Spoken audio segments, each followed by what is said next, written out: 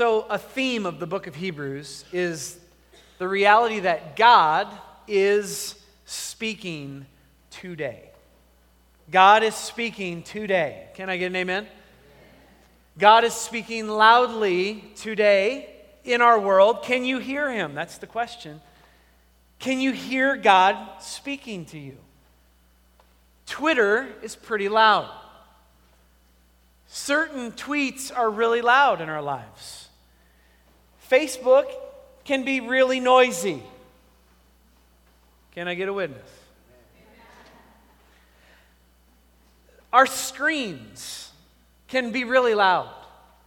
Our computer screens, our TV screens, our phone screens can be loud. They demand our time.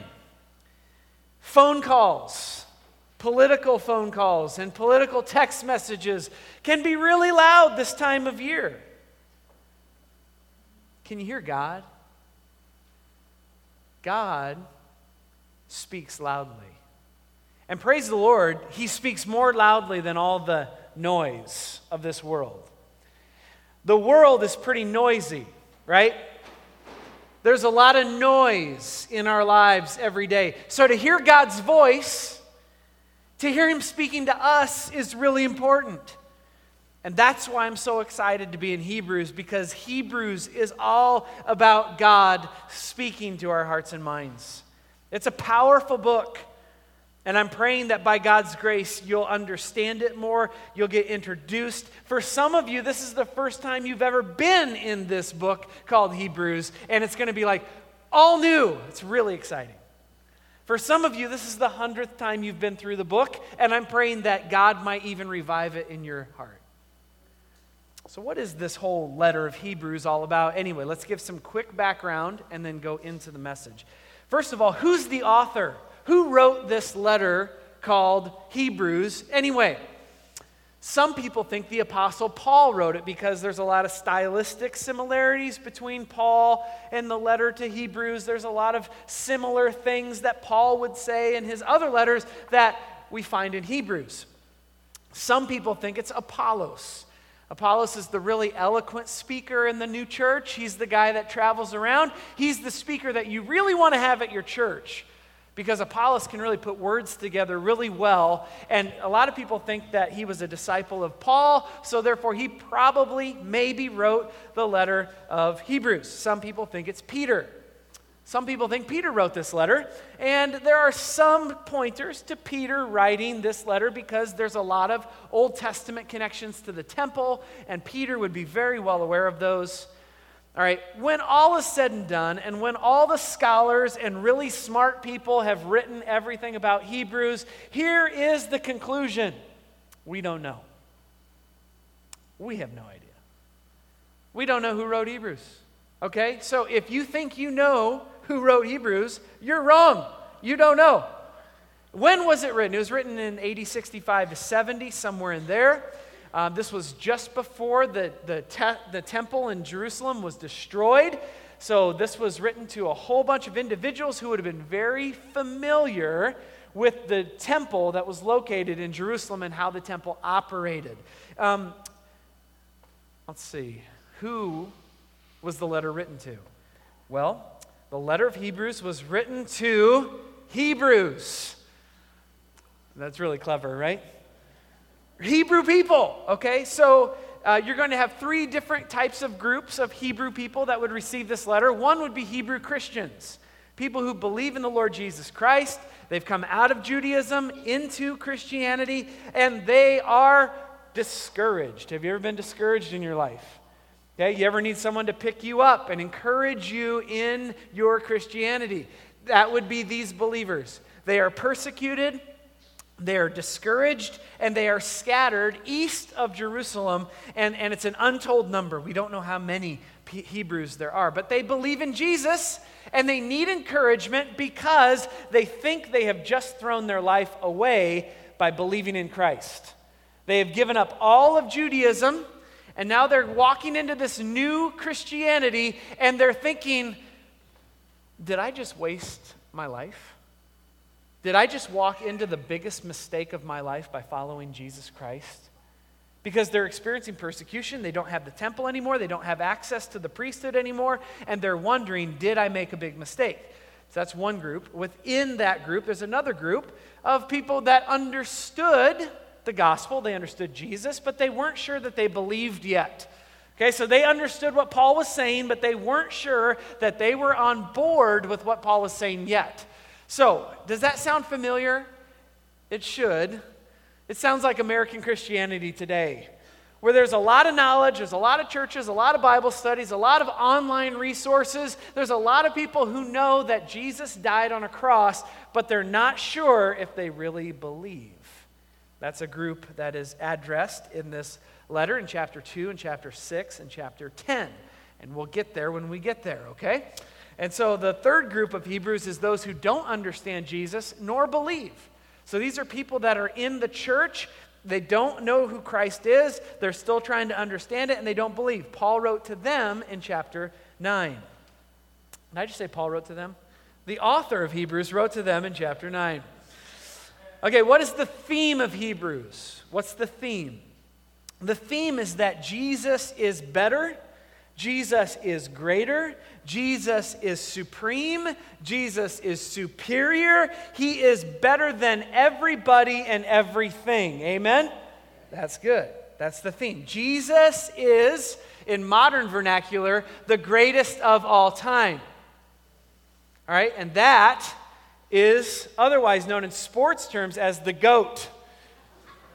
Everybody in sports is always debating who's the greatest athlete of all time. And I just had a debate over Christmas where I had to defend Michael Jeffrey Jordan as the greatest basketball player of all time with my foolish nephews who think modern day basketball players are better. And I said, Michael Jordan is the GOAT. Sorry, Lord.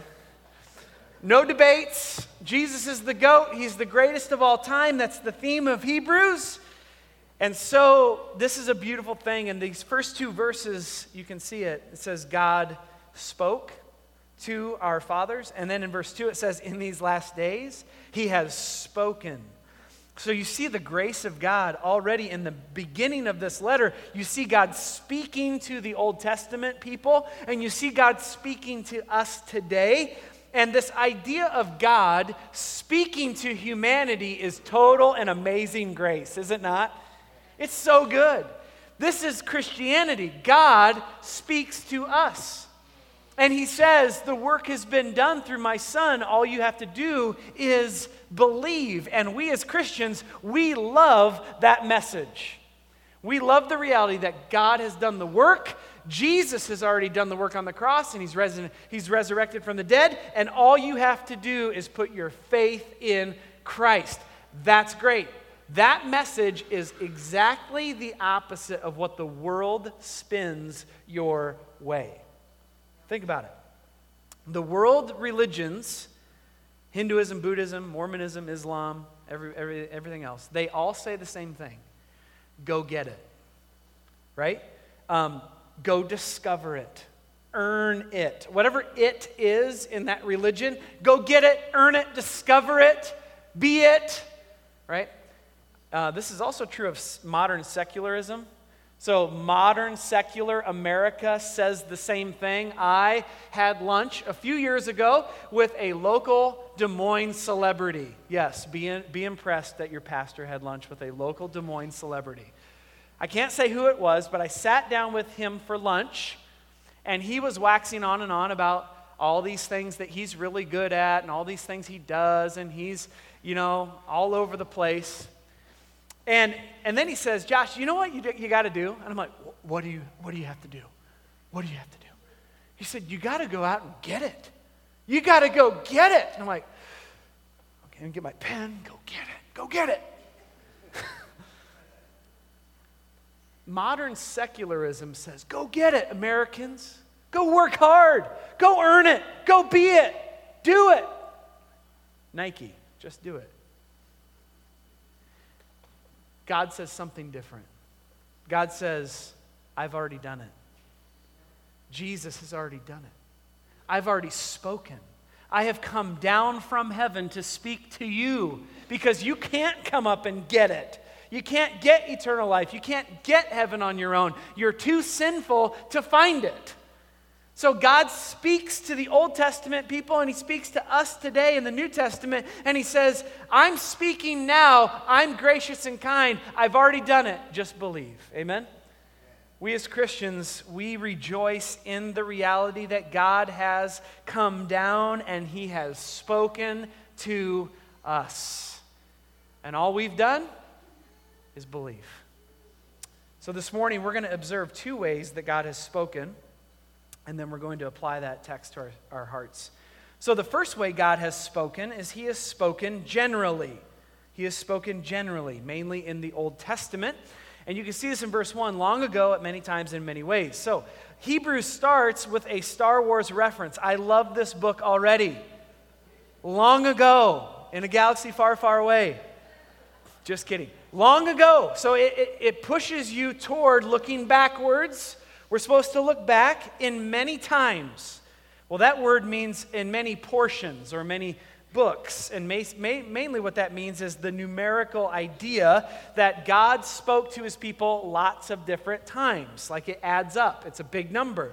And he spoke in many ways, which means that there's a variety of ways in which God spoke to his people in the Old Testament. So if you think about the Old Testament, if you don't know anything about Genesis through Malachi, here's what I'm going to tell you. God used lots of different people at lots of different times to talk to his people in lots of different ways. So there's a huge variety. There's a lot of different prophets, Elijah and Amos and Obadiah and Jonah and Micah and Nahum, Habakkuk, all those people. There's a lot of people coming to God's people and giving them the message of salvation. So God communicated his salvation and his good news very graciously in the Old Testament, but he did it through lots of different ways and lots of different manners. So if you think about the prophets, how did they speak?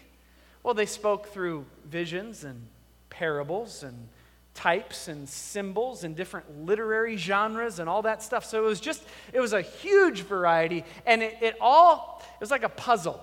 The Old Testament was like a puzzle. Each prophet had a piece of the bigger puzzle, but they understood it only in segments, okay? And it wasn't unfair. It was just very simple, and it was very clear to God's people how salvation worked. The Old Testament was written by 40 different authors over 1,500 years. Everybody say, whoa, it's a lot. And it writes with a huge unified message about salvation and how God's people can be saved.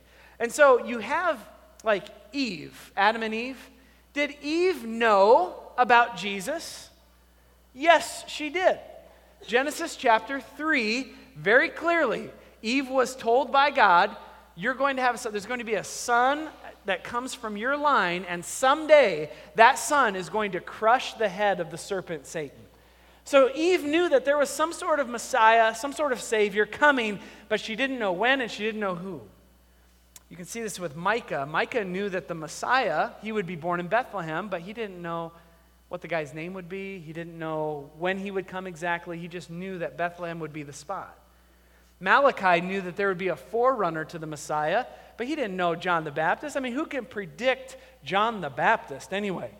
I mean, he knew there was a forerunner. He didn't know that John the Baptist was going to wear camel skins and be really weird and eat grasshoppers and honey. Didn't know that. Jonah knew that being in the belly of a whale was uncomfortable. Can I get a witness? All right, you could picture Jonah, third day in the belly of a whale, thinking, this is somewhat uncomfortable. And when he gets spit out, he's thankful to be alive, but he didn't know that his experience in the whale would be a picture of the death, burial, and resurrection of Jesus. So you can see like how in the Old Testament, there's a lot of good like revelation from God, but it's more general. Okay, so it's kind of like the wheels on the bus. Can I get an amen? Like the wheels on the bus. So the wheels on the bus go round and round, round and round, round and round. You know that? The wheels on the bus go round and round where? All through the town. Okay? And then the wipers on the bus go swish, swish, swish. Swish, swish, swish, swish, swish, swish. You can't do that really fast. The wipers on the go swish, swish, swish all through the town. Okay, now, this is my daughter Salome's book. She's 2 years old, almost. This is a bus with wheels, and Salome knows it. She goes around her house, she says, "Wheels on bus, Daddy. Wheels on bus go wound and wound." Right? And I'm just like, you're a genius. And she says, "Wheels on bus go round and round." Now, if I'm going to take Salome and I'm going to take her to the local school bus barn, and we're going to talk to a bus driver veteran who's been driving for 40 years on a bus, okay, do they both know that the wheels on the bus go round and round? They both do. But what does the bus driver know that my daughter Salome doesn't know? The bus driver knows, I can tell you about all the jerk kids from 1989 that I kicked off my bus because they were being so disrespectful.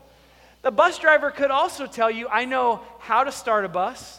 I know all the rules about bus driving. I know about how they operate the best. I can tell you some things about the engine and the wheels, and I can tell you about the safety procedures. Do they both know that there are wheels on a bus? Yes, but does one know with infinitely more detail what the bus is all about? That's the illustration that I want you to have in your mind when you think about verse 1 of Hebrews 1. Is in the Old Testament, God did speak to the fathers, but he did so in a more general way. We as New Testament Christians, we know with much more detail all about Jesus, and aren't you glad? So, God spoke generally in the Old Testament, and I would say today in our society and in our families, many, many people walk with a general knowledge of God, but they don't know the inner workings of Jesus. They don't know more about Christ. But we see God being very gracious in verse 1, speaking generally in the Old Testament. Way number 2 is God is speaking not only generally, but he's speaking gloriously. He is speaking gloriously through Jesus. You can see this in verse 2. He says, "In these last days, he has spoken to us by his Son." So mainly Jesus is the focus now. We're going from verse 1, general, to verse 2, specific. And we're seeing that in the last days, Christ is what it's all about. Jesus is what it's all about. God is speaking mainly through Jesus. So, in the last days, what does that mean? Well, the Greek word means last in a series. So, in the last of the series of days, during the days of Messiah, in these last days, he's spoken to us by his Son. Do you think we are in the last days? Yes, we are. Church, we are in the last days. We've been in the last days ever since Christ raised from the dead and went to heaven. We have been in the last days. So in these last days, the days of Messiah, God has now spoken to us, or spoken to the world by his Son. And the Son is Jesus, the God-man, the greatest man to ever live. 33 years of glory and light. That's what Jesus brought to this earth. Jesus, when he came to fulfill all the Old Testament. Matthew chapter 5, verse 17 says, "I have not come to abolish the law, I've come to fulfill the law." So Jesus came for every Old Testament command you don't understand. Jesus came to fulfill it. Amen? You should be thanking God whether you're familiar with Leviticus or not. You should be thanking God that Jesus fulfilled all of Leviticus for you. Amen? Leviticus. What is Leviticus? Well, it's a parallel book to Hebrews. If you know Hebrews, you'll get to know Leviticus. If you get to know Leviticus, you'll get to know Hebrews. What is Leviticus? It's where Bible reading plans go to die.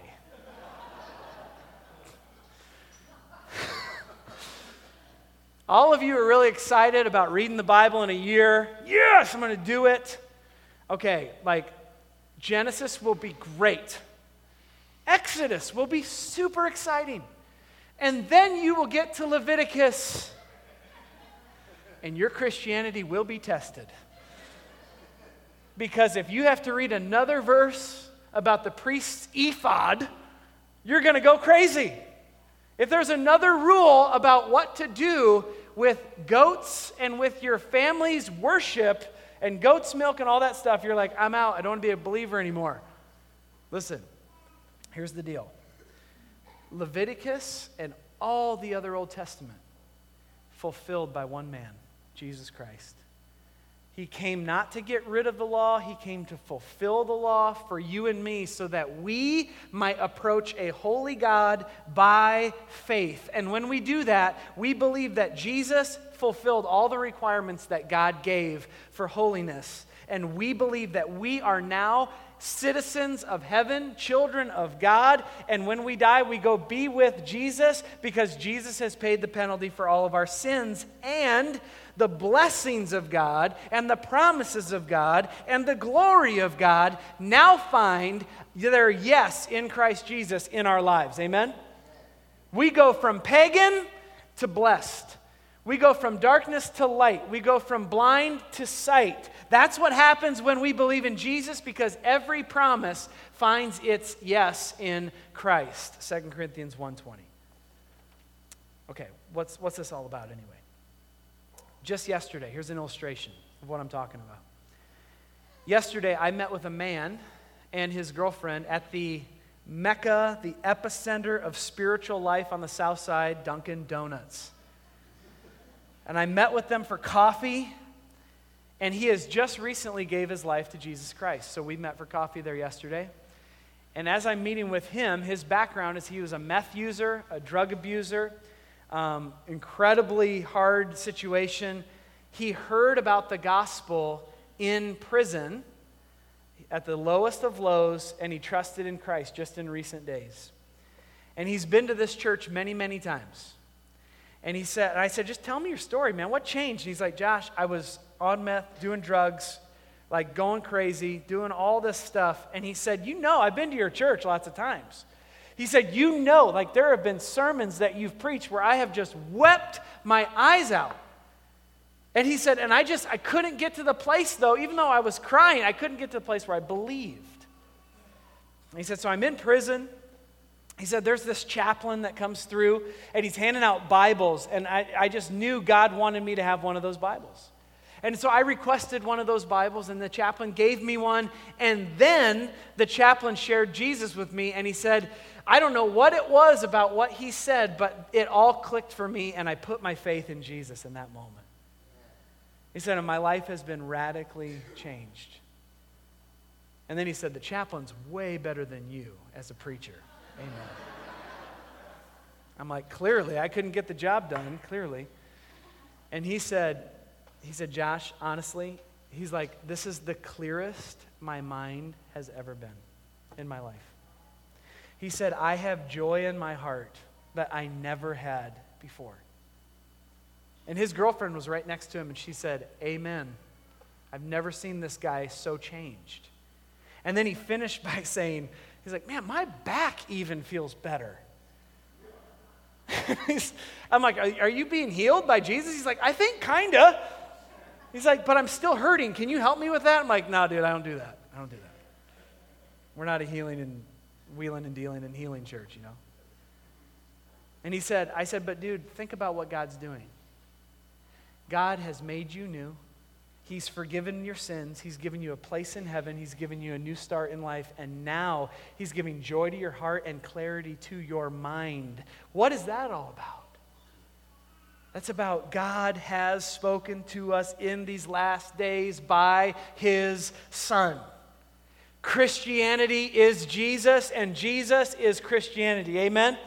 It's not religion. It's not church. It's not all that stuff. Jesus is Christianity. The closer you get to him, the closer you get to God. The further away you get from him, the further away you get from God. How do I know that? Because he is God. And you get close to Jesus, and things will start happening in your life. Just like this man we met with yesterday at Dunkin' Donuts. So Jesus is Christianity. Christianity is Jesus. And it says the Father appointed him, Jesus, as heir of all things, through whom he created the world. So the God the Father is appointing Jesus as heir of all things. Jesus' death and resurrection was a revealer that he is the heir of God. He's the heir of all things. Well, what does it mean to be an heir anyway? An heir is to be the recipient of set aside possessions, and you get that stuff when it's given to you. Okay, so John MacArthur said this. He said, if Jesus is the Son of God, then he is the heir of all that God possesses. So basically what we're saying this morning is that God is speaking to us very specifically through Jesus, and in Jesus, he is actually the heir of all things that God has created and all that God is. So if you believe in Christ, you are friends with a really good and powerful person, the heir of heaven. When you get to heaven, you'll be like, I know him, I know him. The heir, the one that's exalted in the greatest position, I know that guy. It's going to be great. Psalm 2, verses 6 through 8 says this. God talks about his heir. And he says, as for me, I have set my king on Zion, my holy hill.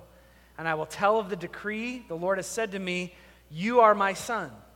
Today I have begotten you. Ask of me, and I will make the nations your heritage, and the ends of the earth your possession. That is a psalm written many, many years before Jesus, but it is a psalm that is pointing to the reality that Jesus is the heir of the Father. Colossians 1:16 says it this way, for by him all things were created in heaven and on earth, visible and invisible, whether thrones or dominions or rulers or authorities. All things were created through him and for him. Peter, in his sermon in Acts 2, he finishes up the message by saying, let all the house of Israel know for sure that God has made him, Jesus, both Lord and Christ, the one you crucified.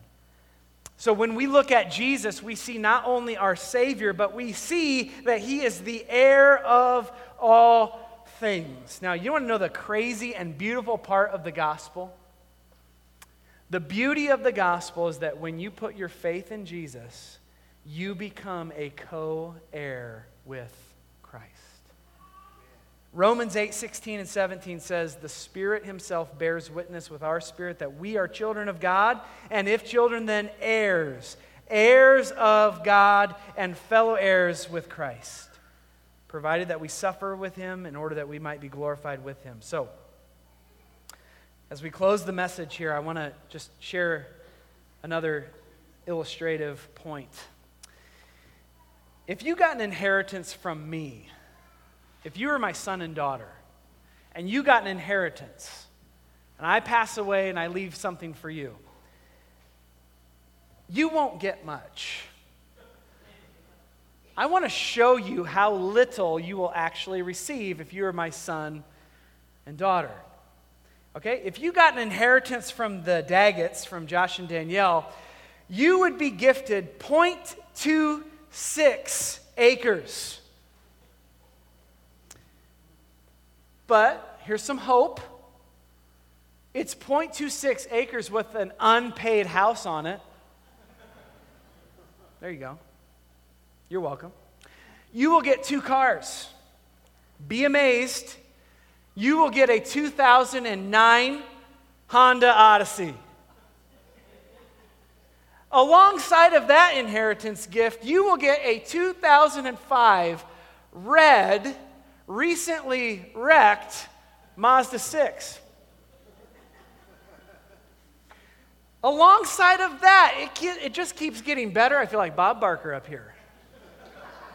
Just keeps getting better. You will also receive some petty cash and some gift cards to Dairy Queen. Yes. You're welcome, Randy. Here's the point. Josh and Danielle Daggett don't own much of anything. We don't own much of anything. Jesus owns all things. If you believe in Jesus with simple, saving faith, you are an heir, a co-heir of God with Christ. Your sins are forgiven. Your place is in heaven. Your right relationship with God is there. And in the coming age, the new heavens and the new earth, which we are all looking forward to, you will rule and reign with Christ. God is speaking. Do you hear him this morning? He loves you. He has spoken. He has sent his Son. And so as we close, he's gloriously speaking. I hope he's speaking to you this morning. I hope that Jesus is making a beeline into your heart and mind. Because if you know Jesus, you got everything you need. Amen? You got everything you need. If you have Christ and love for him and love for others, you have everything you could ever want. And if you don't have Christ, you don't have anything. And so, as we find ourselves here this morning at the beginning of 2020, I want you to hear God above the noise of this world. Hear him, see Jesus, and embrace him in your own life. Let's close our time together. Let's close our eyes. Lord, we love you, and God, we just are so thankful that you have spoken. Where would we be without you speaking to us, God? We'd be lost in our sins. We'd be chasing after the world. We'd be doing all the stuff that doesn't matter, running after all the things that don't matter, God. And that was my story before I became a Christian. That's many people's story. But you spoke. You intervened. You came down. You sent your Son. And Lord, now you are speaking to us this morning through him. And so, Jesus, I pray that you would speak to every believer in here, and I pray that you would give every single Christian joy in their heart. Enjoyment of Jesus. Knowledge of Jesus. Maybe there's, Jesus, you're speaking to some Christians this morning very specifically about a very specific issue, Lord, that they're dealing with. Jesus, you're going to carry people. You carried us last year. You're going to carry us again this year. Give us faith to believe that we are co-heirs with the King. Lord, I pray for any in this gym that may not know Jesus. They might be maybe hearing your voice for the very first time. Lord, help them to know that they can't earn forgiveness. They can't earn salvation. Salvation is a gift, freely given, freely received. Lord, may you work in the hearts of people this morning to believe that Jesus died for them, rose again for them. Lord, may you continue just to work in our lives through this series, through Hebrews. Lord, we really, really look forward to all the truth that we're going to glean. And God, we want to change and enjoy you more. So God, do your work through your Spirit. In Jesus' name.